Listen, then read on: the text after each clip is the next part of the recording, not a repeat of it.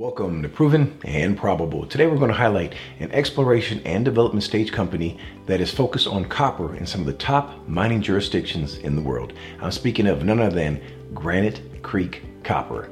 Before we begin, as always, I invite you to become the next subscriber to Proven and Probable. All you have to do is click the subscribe button, click the bell, and if you like our content, please give us a thumbs up. Now, on to today's interview. Joining us for a conversation is Tim Johnson, the CEO of Granite Creek Copper. Mr. Johnson, welcome to the show, sir. Thank you very much, Maurice. It's lovely to be here. Beautiful day today. I know you're delighted, as well as shareholders. A lot of moving pieces here, all going in the right direction for Granite Creek Copper. Let's get right into it, actually, if we may. Sir, Granite Creek is now exploring the combined land package at CarMax and CarMax North. How has the addition of the CarMax project changed the company? Well, I can go back to really the company's inception, and that was January of 2019. And so what's happened within 24 months, we've gone from what could have been considered an early stage exploration play to a resource company with significant resources. And we're working hard on developing a plan to aggressively grow those resources in the coming months. Well, you've definitely moved the timeline in fast forward, absolutely, because this usually takes years, and the business acumen of the company has just moved the timeline so much faster. And again, as a shareholder, I applaud you for all the great work here. So we just had some drill results released a few weeks ago. Can you provide us with some context on those? Well, what we'd been telling the market before we drilled, that once we combined the two properties, we were really going to focus on the sulfide potential at CarMax, and then on the adjacent property, the Stu property, which we've now renamed CarMax North, just both the sulfide and oxide potential. So our drill campaign really sort of proved up that scenario. It was a bit of a proof of concept for us. We drilled 127 meters of 0.85% equivalent at CarMax, and that was primarily sulfide. So that really shows the sulfide potential, that not only some of it underlying the overlying oxide, but also some of it very, very near to surface. And then at the adjacent CarMax North property, we intercepted some pretty high-grade material, up to 4.5% copper, over narrower widths, 4 meters, but we also hit a 0.95 over 25 meters, and that was mostly oxide. So we've been able in a very small program to show that we have the ability to grow both the oxide and sulfide resources, and now that we've got some great targets that are being developed for the 2021 field season. Another demonstration of the proof of concept here. If I may, share with us, what's the size of the CarMax? Because many of us are familiar with this, formerly known as the Stu, the CarMax North, but talk to us about the size of the CarMax deposit. Okay, so the measured and indicated resources as developed by previous operators, we didn't drill these off, and this is from a 2017 43-101 report, is just under 24 million tons of 0.85% copper. And then it's got some good precious metal credits that go with it. And when you add the precious metal credits on a copper equivalent basis, we're looking at about 1.3% copper. Let's look at some compare and contrast. How does the Granite Creek copper story compare with your peers right now as far as valuation? Well, that's an interesting and very difficult question to answer.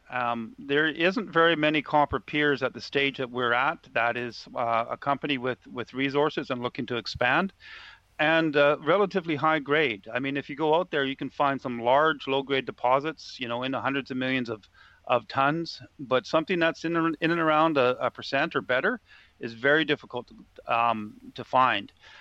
We see projects with similar tonnage, even there are a few of them out there. You'll get anywhere from 5 to 15, 16 cents per pound of contained copper, reflected in those companies' share prices. We're sitting right around 5 right now, so we think there's lots of room once the market recognizes our contained metal and we're able to add resources. We think there's lots of room for the share price to grow on that basis alone. And you're not alone in that. The company just announced a financing. How did the market respond to that one, sir? Well, the market responded very well. Within hours of announcing the financing, our book was almost completely full. and we look to expand that financing. But we're cautious as to dilution, and we don't really want to issue too many shares until we've had the opportunity to show that we can grow those resources and what the subsequent expansion would be. Speaking of growth, how do you plan to grow the resource? Well, we're currently planning between an 8 and 10,000 meter drill program for our 2021 field season, and we are going to be targeting probably about 80% of that drill program will be focused on resource expansion. So we've got a lot of actually what we consider low-hanging fruit in that the targets have been developed. They're near step-outs from some pretty high-grade historic drilling.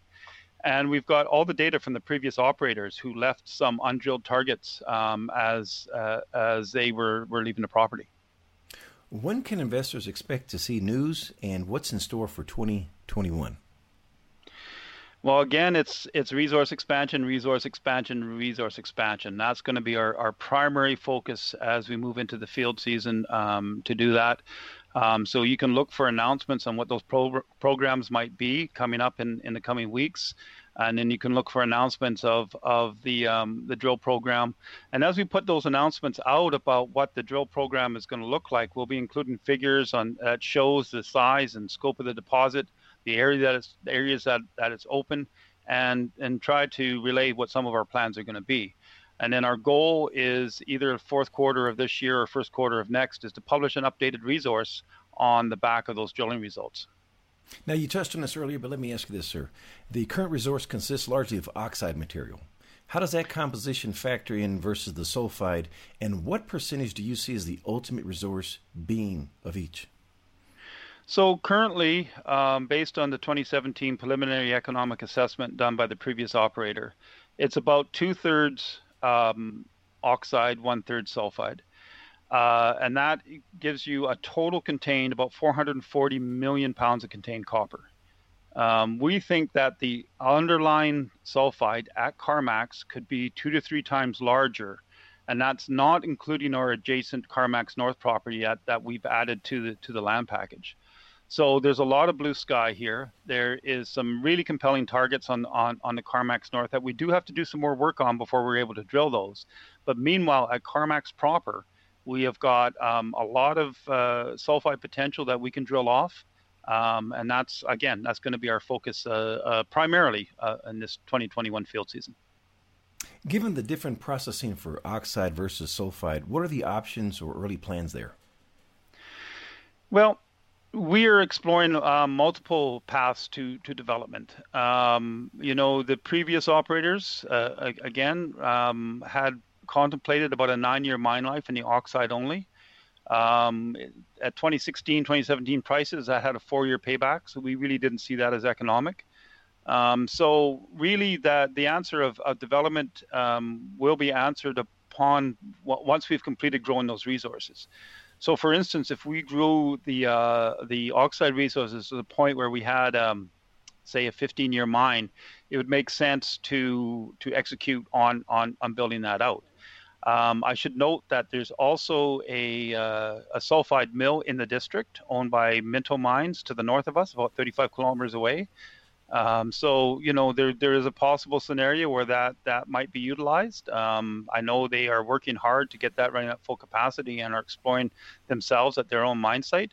So whether there's any capacity there in the future, it's unknown. But the point is that there is an operating sulfide mill in the district. And I think that bodes well for future consolidation of the district if we can attract the type of developer who would want to see that put together. Speaking of the Minto mine, there's some shared synergies potentially here, as you referenced just a second ago. But how about transportation and infrastructure there?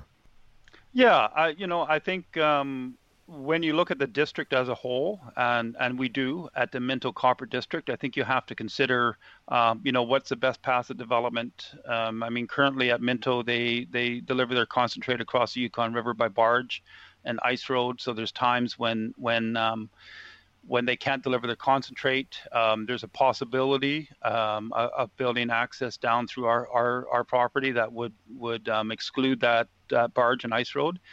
So, I think there is possible some synergies there, and I think more to the point is that our goal is to attract a larger copper producer to the belt. So I think when you look at the entire Minto Copper Belt as a whole, I think it's a very compelling place to be looking for further investment and further copper development. Switching gears, sir, please provide us with an update on the capital structure for Granite Creek Copper. We have currently 96 million shares issued and outstanding. It's 150 million on a fully diluted basis. We've got about 8 million warrants in the money that would bring in just over $1 million should those be exercised. Currently about 700,000 cash on hand. Financing should close fairly soon here to cash the company up for our 2021 field season. In closing, sir, what keeps you up at night that we don't know about?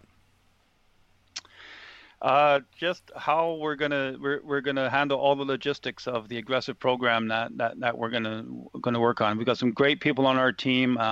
It's an exciting time to be in the copper space, and we've got to roll up our sleeves and get the work done. But we're confident we can do it. Last question: what did I forget to ask?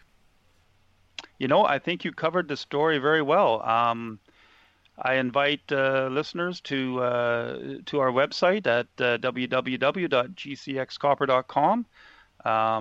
Add our symbols to your watch list and follow along, and hopefully we're going to have some good results for people to enjoy.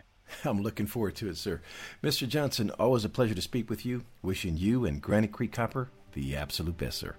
Right. Thank you very much.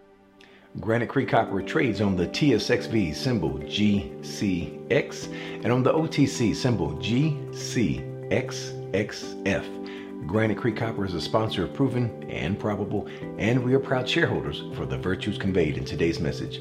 Before you make your next bullion purchase, make sure you call me. I'm a licensed representative to buy and sell physical precious metals delivered directly to your residence in the form of gold, silver, platinum, palladium, and rhodium, and there is no minimum requirement for purchase. Also, we offer offshore depositories and precious metal IRAs.